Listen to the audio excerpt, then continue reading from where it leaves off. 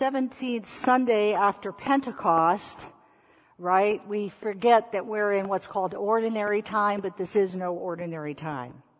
And sometimes it strikes me that when I look at the lectionary and it says 17 Sundays after Pentecost, you can feel like you're just kind of slogging through, right? Does anybody feel like they're kind of slogging through the pandemic right now? They're just trying to make it through. Well, it can feel like that in the lectionary too, because we have 6 months every year of kind of special time and 6 months of ordinary time, and we're in ordinary time right now, but this is no ordinary time. So our reading for today is taken from one of the epistles or letters that Paul wrote to the church at Philippi. We often use the gospel text because we only have so much time every Sunday. And we often use the gospel text, but today the text is from Paul's letter to the church, and it is a letter filled with encouragement during challenging times. We have to remember the context in which this was written. Paul was in prison when he wrote this letter. And here is what he wrote in the book of Philippians, chapter 2, verses 1 through 13 to the church at Philippi. He was writing to a church that he loved and trying to give them encouragement. He wrote, "If then there is any encouragement in Christ, any consolation from love, any sharing in the Spirit, any compassion and sympathy, make my joy complete. Be of the same mind, having the same love, being in full accord and of one mind. Do nothing from selfish ambition or conceit, but in humility regard others as better than yourselves. Let each of you look not to your own interests, but to the interests of others. Let the same mind be in you that was in Christ Jesus, who, though he was in the form of God, did not regard equality with God as something to be exploited, but emptied himself, taking the form of a slave, being born in human likeness, and being found in human form, he humbled himself and became obedient to the point of death, even death on a cross. Therefore God also highly exalted Jesus and gave him the name that is above every name, so that at the name of Jesus every knee should bend, in heaven and on earth and under earth, and every tongue should confess that Jesus is Lord, to the glory of God the Father. Therefore, Paul concludes, my beloved, just as you have always obeyed me, not only in my presence, but much more now in my absence, work out your own salvation with fear and trembling, for it is God who is at work in you. For it is God who is at work in you. Here ends the reading. Hear what the Spirit is saying to the church. Well, did you know, as I mentioned at the beginning of the service, that we have entered the dark disillusionment phase of this darn pandemic? Did you know that? In a moment, I will share with you more about the 6 stages of disaster recovery, of pandemic recovery, which are similar to learning about the stages of the grieving process. I shared this with our church board this past week and realized in the questions that I got afterwards how much people did not know that we are processing and progressing through very recognizable stages of disaster recovery. We just don't know it. So, no matter how much, and this is the key point about this phase of disaster recovery, no matter how much you don't want to embrace the yuckiness of where we are right now in the country with the pandemic, social unrest, the death of RBG, for goodness sakes, and a fight over her U.S. Supreme Court seat, continued injustice for people of color. We had the various outcomes of the Breonna Taylor matter this past week. We are seeing economic and other crushing inequities in our society. Given all of that, I have to say that Brené Brown is right when she says we must embrace the suck. And there I said it. Her famous books. Have you heard this? Who here knows about Brené Brown? Let us know online. We're taking our church board through leadership on her Dare to Lead book. She's written other great books. But she writes that when you are in this kind of a time, whether you're in your own life or communally in the wider society, you have to embrace where you are. And she writes, I believe that you have to walk through vulnerability to get to courage. Therefore, she says, embrace the suck, embrace the yuckiness, just own it. Let everyone know that's where we are.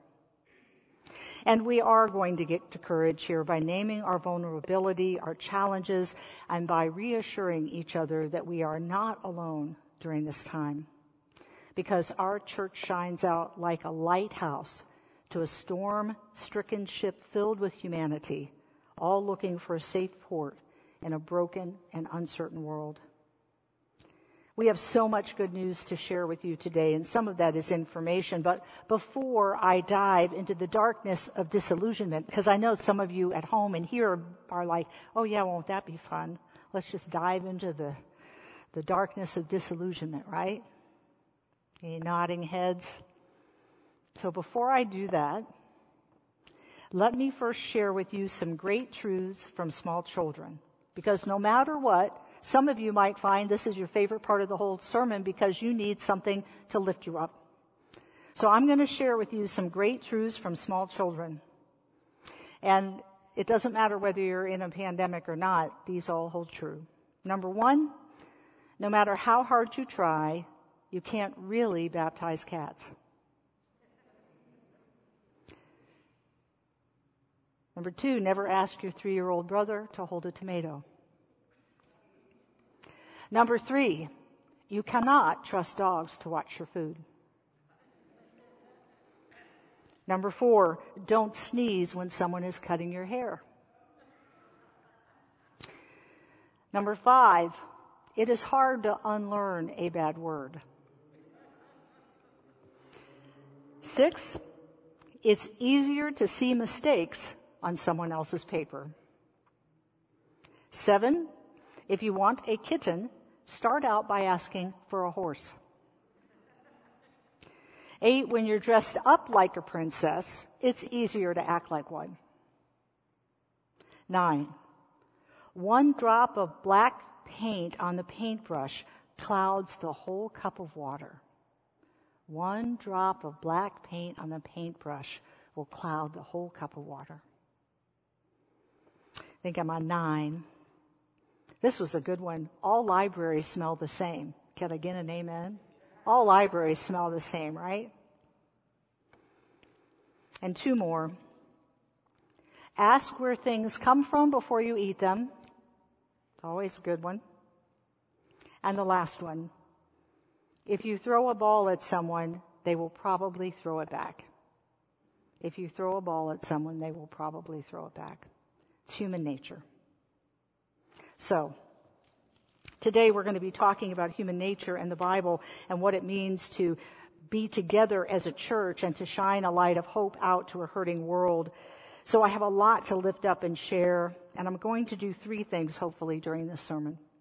Number 1, do some teaching about where we all are during this pandemic. Because I know many of you have told me that you've taken to just turning off the news and just tuning out because you can't take it anymore, and I understand that. So I want to fill you in on where we are in this pandemic so that you understand that you're not alone. Secondly, I want to take a look at what the Bible has to teach us about how to be a church during this challenging time. And third, we're going to be looking at how to apply those biblical teachings as we're learning how to be a beacon of hope during the pandemic. So, first, as I mentioned, 6 months into COVID, we are at the disillusionment phase of this pandemic. The crisis response experts tell us that there are 6 predictable stages of crisis response and recovery which humanity is traversing through due to the pandemic. And something to share about this is that just because something is predictable does not make it any easier to go through. Did you know that? It's like grief. Even though there are predictable stages of grief, doesn't make it any easier to go through just because you know it's predictable. It's the same thing with crisis recovery. There are predictable stages of crisis recovery, but just because it's predictable and we can name it, which we're going to do today, doesn't make it any easier to go through, other than to know that you are not alone. Now, there is an excellent article about these stages of disaster recovery that was published by the Religion News Service on September 14th, 2020. I invite someone online maybe to pop it into the live feed, but it's Religion News Service, September 14th, 2020, and you can read more about the disaster stages of relief. These are predictable stages. I'm going to explain each one a little bit. Number one, first we experienced the pre-disaster phase when fear and uncertainty crescendoed and the bad news sunk in that COVID had landed on our shores and was becoming a world health emergency. The second phase is called the impact phase. And that's where you see intense emotional reactions in the community. That was the period of frenzied grocery trips and hand sanitizer shortages and fights in the stores over toilet paper. Do you remember seeing that? People fighting over toilet paper. That's the impact phase. The third phase in disaster recovery is the hopeful, heroic phase. And we saw this over a period of several months when altruistic acts moved to the forefront of the news, when healthcare workers became our role models, and public support swelled for frontline workers. You know, we saw everyone banging their pots and pans in New York. Right? We don't see that as much anymore because we've passed through the heroic phase. Then there's a fourth phase that is called the honeymoon phase. You see it's a high point there on the chart. It's commonly marked by a sense of optimism, and people were so optimistic that COVID would pass quickly as people began to quarantine and comply with stay-at-home orders across the country. And we all learned about COVID etiquette or COVID-etiquette. Figure out how to say that, COVID etiquette, about mask wearing and things like that. Honeymoon phase.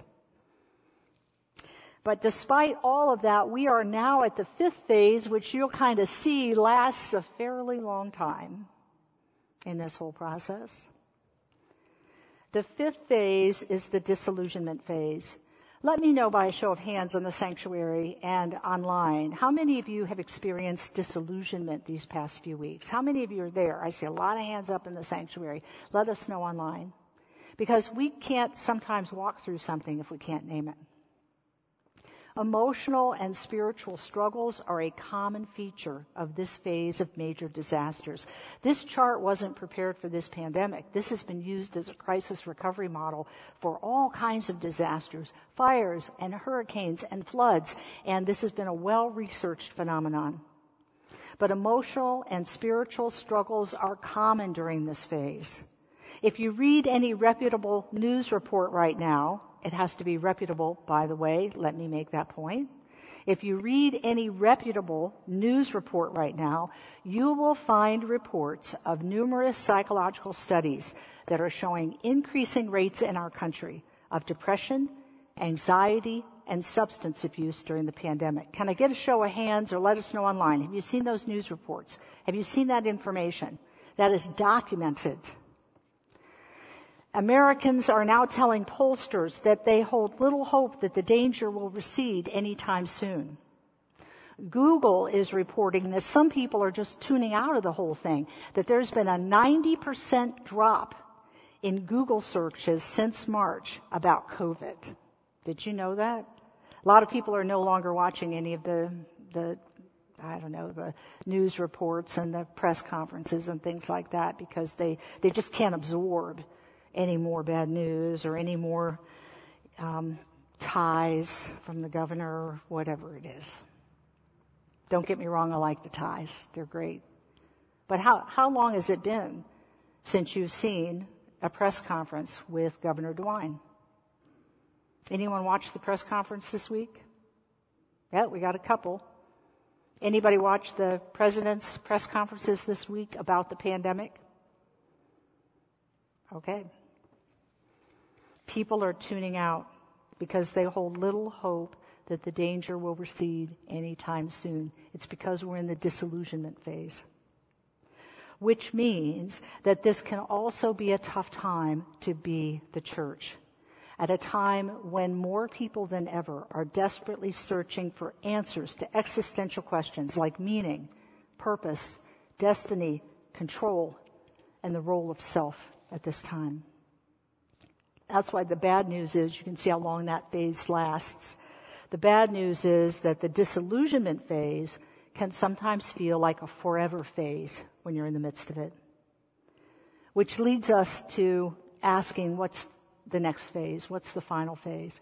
And that brings us to the sixth and final phase of the crisis recovery model, which is the reconstruction phase. And what we don't know right now is how long we're going to be in this disillusionment phase of the pandemic. We cannot predict exactly when we're going to get to the reconstruction phase. But there is hope that we will get there. And in the reconstruction phase, we begin to create a new normal. We begin to create a new beginning. We can create a better normal for people as we work through the grief and pain. But first, we've got to get through those other 5 stages. You can't get to the reconstruction phase if you don't honestly progress through the other stages. So, experts cannot predict right now how long the disillusionment phase will last and how long the reconstruction phase will last. But I'm here to tell you that there's hope in that reconstruction phase because we have the opportunity to create a new society. Did you know that? We have the opportunity to create a new normal. We have the opportunity to create a new world. It's wide open right now. And let's not lose hope in this disillusionment phase that it's not preparing us to create a new normal. So where does that leave us as a church? I'm going to tell you that it leaves us at the very spiritual center of this crisis. Did you know that? That our church is at the spiritual center of this crisis. The church with the big C is at the spiritual center of this hurting world. And I'll just limit it to this country right now because we passed a milestone this past week or two. Do you know what that was in terms of COVID? Do y'all know what I'm talking about? The milestone? Yeah, it's a grim milestone of 200,000 lives lost. And sometimes we just have to rest with that searing truth for a moment. It's often hard to fathom, and we don't want to think about it, but in order to move through it, sometimes we have to rest with it.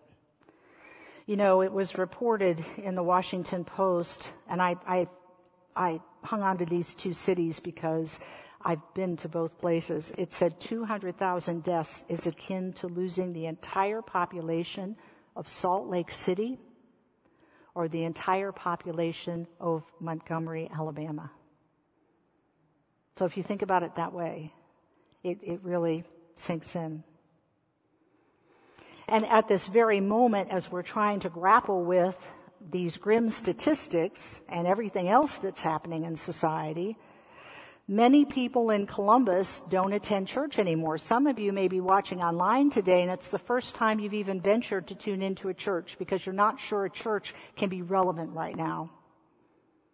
And yet, if you're here online for the first time today, if you're in the sanctuary for the first time, if you're venturing to come back into the sanctuary, know that there are many, many people here in Columbus alone who are desperately searching for meaning and connection and friendship and belonging in the midst of this perplexing pandemic, social unrest, and complex political climate.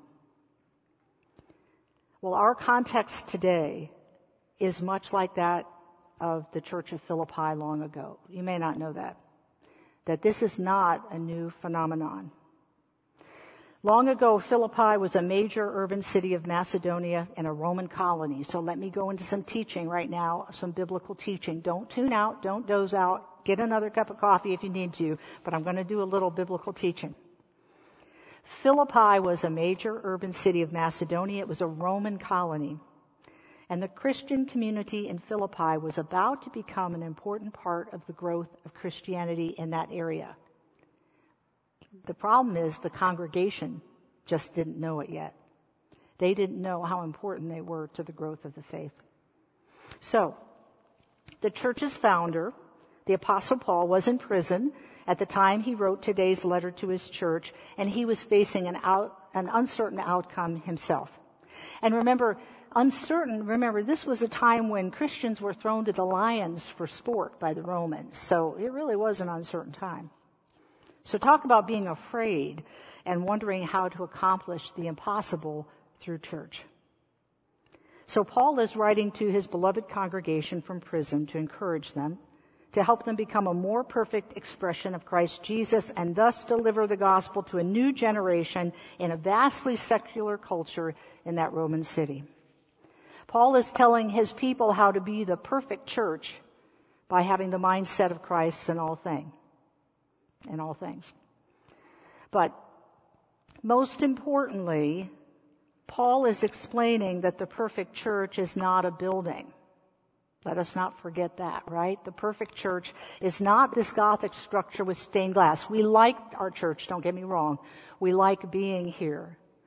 But as you all have found in the last 6 months, church is not the building, right? It's the people. Can I get an amen? The church building is not the gospel. It is merely a delivery system of the gospel. Let us not forget that. The church building is not the gospel. It's merely a delivery system of the gospel. It helps us get to the truth. Well, yeah, it reminds me of nicotine, that cigarettes were the delivery system of nicotine. They really weren't the problem themselves. It was the delivery system. So, think about that dynamic for a minute. But the perfect or real church, because nothing's really perfect, so I would use the term real church. A real church is a group of Christians delivering the gospel effectively, meaning teaching people how to love themselves and love each other. Now, I'm going to do a little more academic teaching for a few sentences, so bear with me. Because Philippians chapter 2, verses 1 through 13 is one of the most widely read and studied passages of the New Testament, with its dense yet beautiful statement of high Christology in a short but poetic hymn. It sums up the theological significance, and take notes if you're one of our seminary students and progressing towards ordination, take some notes right now. It sums up, Hank is laughing, it sums up the theological, I'm giving you the answer to the test right now, right? It sums up the theological significance of Christ's self-giving, self-emptying life, kenosis, while pointing to a hopeful future time when all of creation will join in recognizing the power and significance of this salvific event. So there you go. That's what the academics say about this sentence, and yay, we were able to do it in about 4 sentences. Amen, right? Amen. I got to do a little teaching. Now, that's what the academics say about this passage. But local church pastors will tell you that the reason this passage is one of the most read and studied passages of the New Testament is because it is full of encouragement for the church, for the Christian church of the generations, and for our church today. Because like I said, we may think that we may not have much in common with the church of Philippi 2,000 years ago, but we do. Because despite all of the technological and other advances of the past 2,000 years, psychologists will tell you that human nature hasn't changed all that much. Did you know that? Human nature has not changed all that much in 2,000 years. So helping each other was St. Paul's message to the church at Philippi. He said, in your relationships with one another, have the same mindset as Christ Jesus. Paul was encouraging the church at Philippi to be like Jesus. He said, humble yourselves as Jesus humbled himself. Be a servant as Jesus became a servant. Paul is describing the nature of a healthy church, a church where people look out for each other, following Jesus' example. I would say that this was the first century equivalent of the phrase, I've got your back. How many of you have heard that phrase, I've got your back? What does it mean? Tell us online.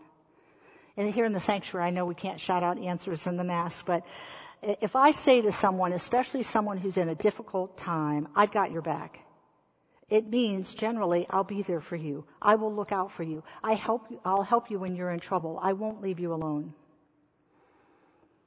In church, in real life church, I've got your back means that we are there for each other even during a pandemic. And that's what it means to be part of St. John's. If you're new to us online, if you're new to us in the sanctuary, that's what it means to be part of St. John's.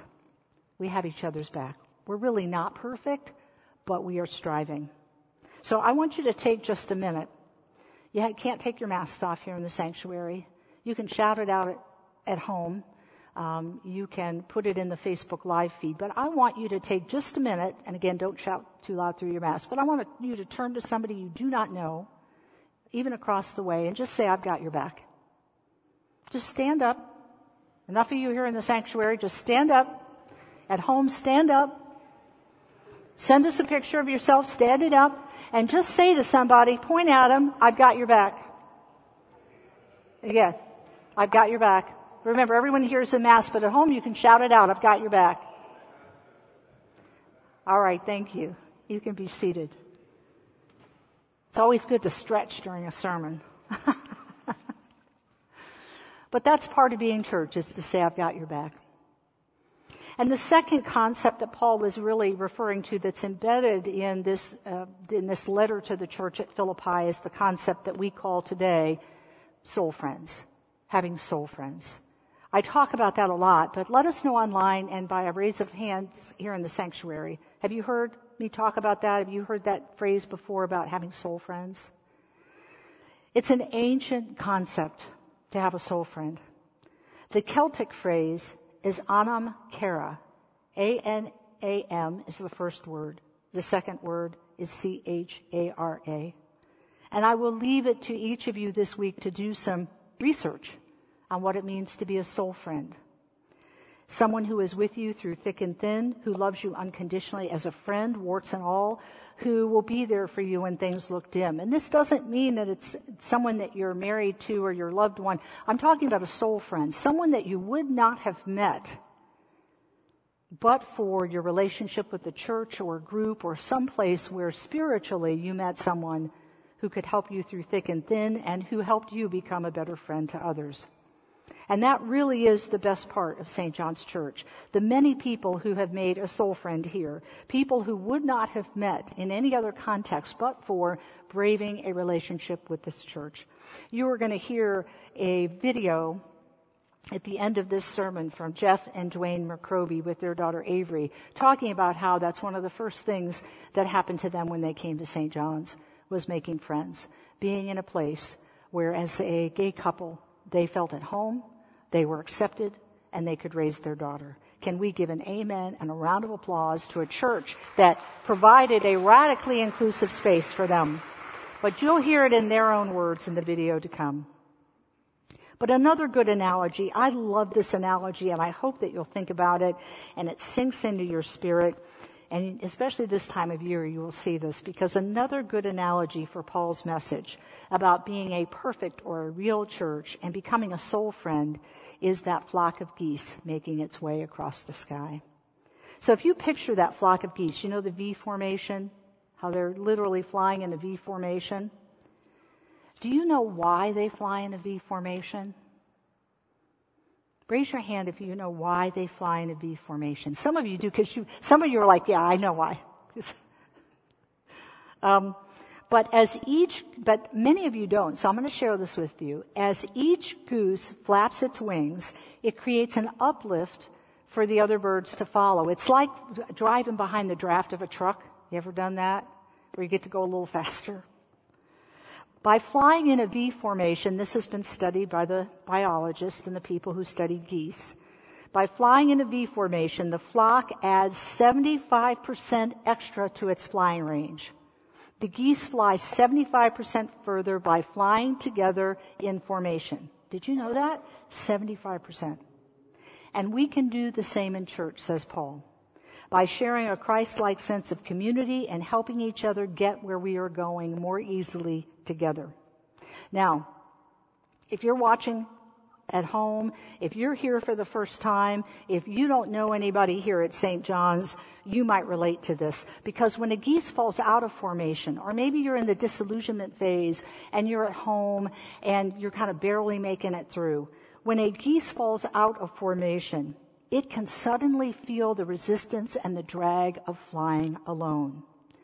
It could lose the whole group and even its life if it does not rejoin the community. And a goose instinctively knows this. So when it falls out of formation, a goose will do everything to get back to the community, to join the uplifting power of the other birds in front of it. And so often when we fly spiritually alone, we don't know that just being present with a spiritual community can help us through. How many of you have tried to fly spiritually alone? The walk in the park, playing golf, whatever it might be. It really is not enough. You do have to do your own spiritual practice, but it's not enough. Jesus taught us that being in community, learning to love one another, is a huge part of being human. Now I'm going to share one more thing. Do you know why geese honk? Anybody know why geese honk? Have I stumped you online? Do you know why geese honk? And I invite you, this time of year you can see them. Listen to them honk. The geese flying in formation honk to encourage those up front to keep up their speed. This is a scientific fact. The geese honk to keep the ones in front going fast. It's encouraging them to keep up their speed. And that's something we're great at here at St. John's. We honk encouragement to those who are moving forward to tell them, hey, keep up the good work. You know, there's kind of like a quality honking amongst geese. So anyway, I'll leave that to you to look up some more. There's like a quality honking. But I would say that in church, quality honking, online, in person, through a card, a phone call, whatever it might be, it results in individual empowerment and better relationships. Quality honking means being quick to praise and slow to criticize. Quality honking means encouraging each other to do the best we can in our quest to be like Christ in our individual lives and in our community. Quality honking during the disillusionment phase of the pandemic might just be picking up the phone to check on someone or picking up the phone to reach out to someone to say, hey, I'm struggling and I could use a honk. If you could use a honk, let us know online. I don't know if you want to raise your hand in the sanctuary, but if you need an encouraging honk, let us know. Now, I know that can seem like a silly analogy, but it's really not. Sometimes the hardest thing we have to do is to reach out for help. It's when we feel alone, we feel like no one is listening or knows our experience and we don't know where to turn. And I'm here today to tell you and encourage you, please reach out for help. Let us know that you need a honk, a word of encouragement, a listening ear. Let us know, because we are here for you. These analogies are important, and Paul was teaching about them 2,000 years ago, because our church's spiritual task is truly not preservation of this building during the pandemic. That would be nice, but that's not ultimately our spiritual task. Our spiritual task is Christian service during this challenging time. And I want to share with you just 3 things that I'm so proud of about our church, because Paul shares that the perfect church, the real church, is a community of Christ-like people living the gospel in word and deed, serving their neighbors and changing the world. And I want to share with you, especially if you're new to us, 3 things that I'm especially proud of that our church does to invite you to join us in this journey. Here at St. John's, number 1, we have the largest table. And before the pandemic, we were serving upwards of 200 hot meals every Wednesday in a fellowship meal with our homeless and marginally housed neighbors. And we're really realizing now during the pandemic how much we miss the fellowship, because it wasn't just serving the hot meal. It was sitting at round tables, family style, with 200 people and getting to know their stories every week and being in relationship with people who were struggling and who needed a kind word and a hot meal and a safe place to rest. I am proud of the fact that we have not missed a meal. Can I get an amen? We had to transition to a to-go model. We had to reach out for help with our other churches and say, listen, if you all aren't doing your meal program, can you help us with some to-go meals that we can use here? And I'm very proud of the fact that we have not missed a meal and we've transitioned to a to-go model. But one thing we have learned from the to-go model is how much we miss the fellowship, how much we miss just being able to eat with people and listen to their stories week after week.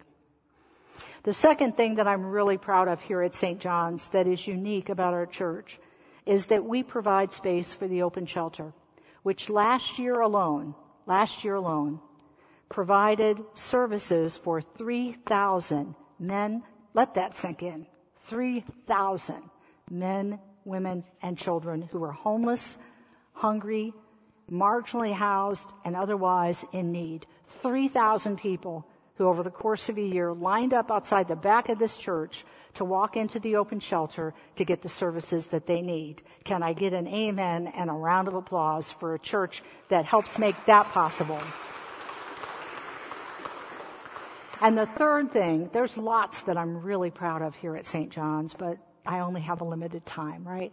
So the third and final thing that I'm going to say here about St. John's that I am so proud of is that we are a radically inclusive, safe haven for all, no exceptions. St. John's remains an open and affirming, united Church of Christ where all are welcomed, and where a couple like the McRobies, who you'll hear from in just a little bit, can come with their daughter Avery and know that they have a home here, and we will journey with them as they raise her to be a wonderful person in this world, right? So I could go on, but I want to share with you a video, especially because some of you online are new to the United Church of Christ. I want to share with you a video about the United Church of Christ that talks about a place like this, which encapsulates not just St. John's, but the United Church of Christ.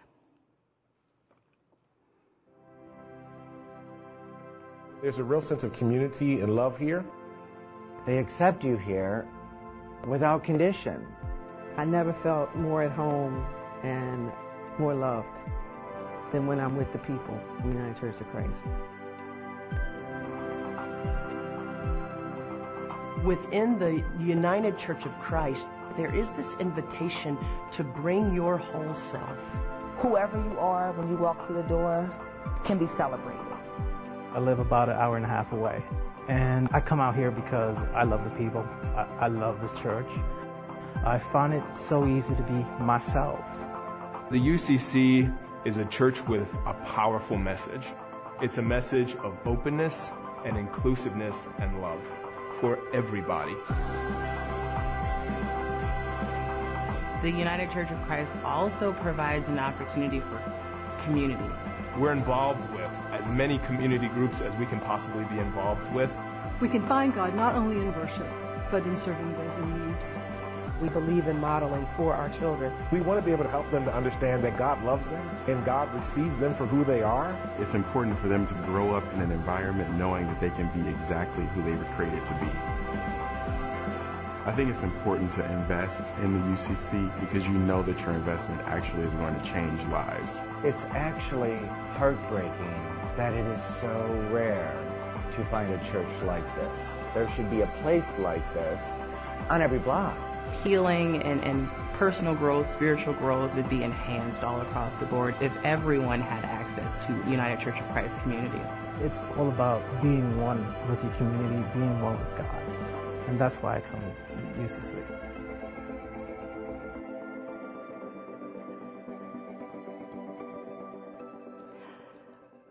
I wish that there were a place like this on every block, because I'm here to tell you today that there's a world of need outside the doors of this church, and people are spiritually hungry during this challenging time in our history.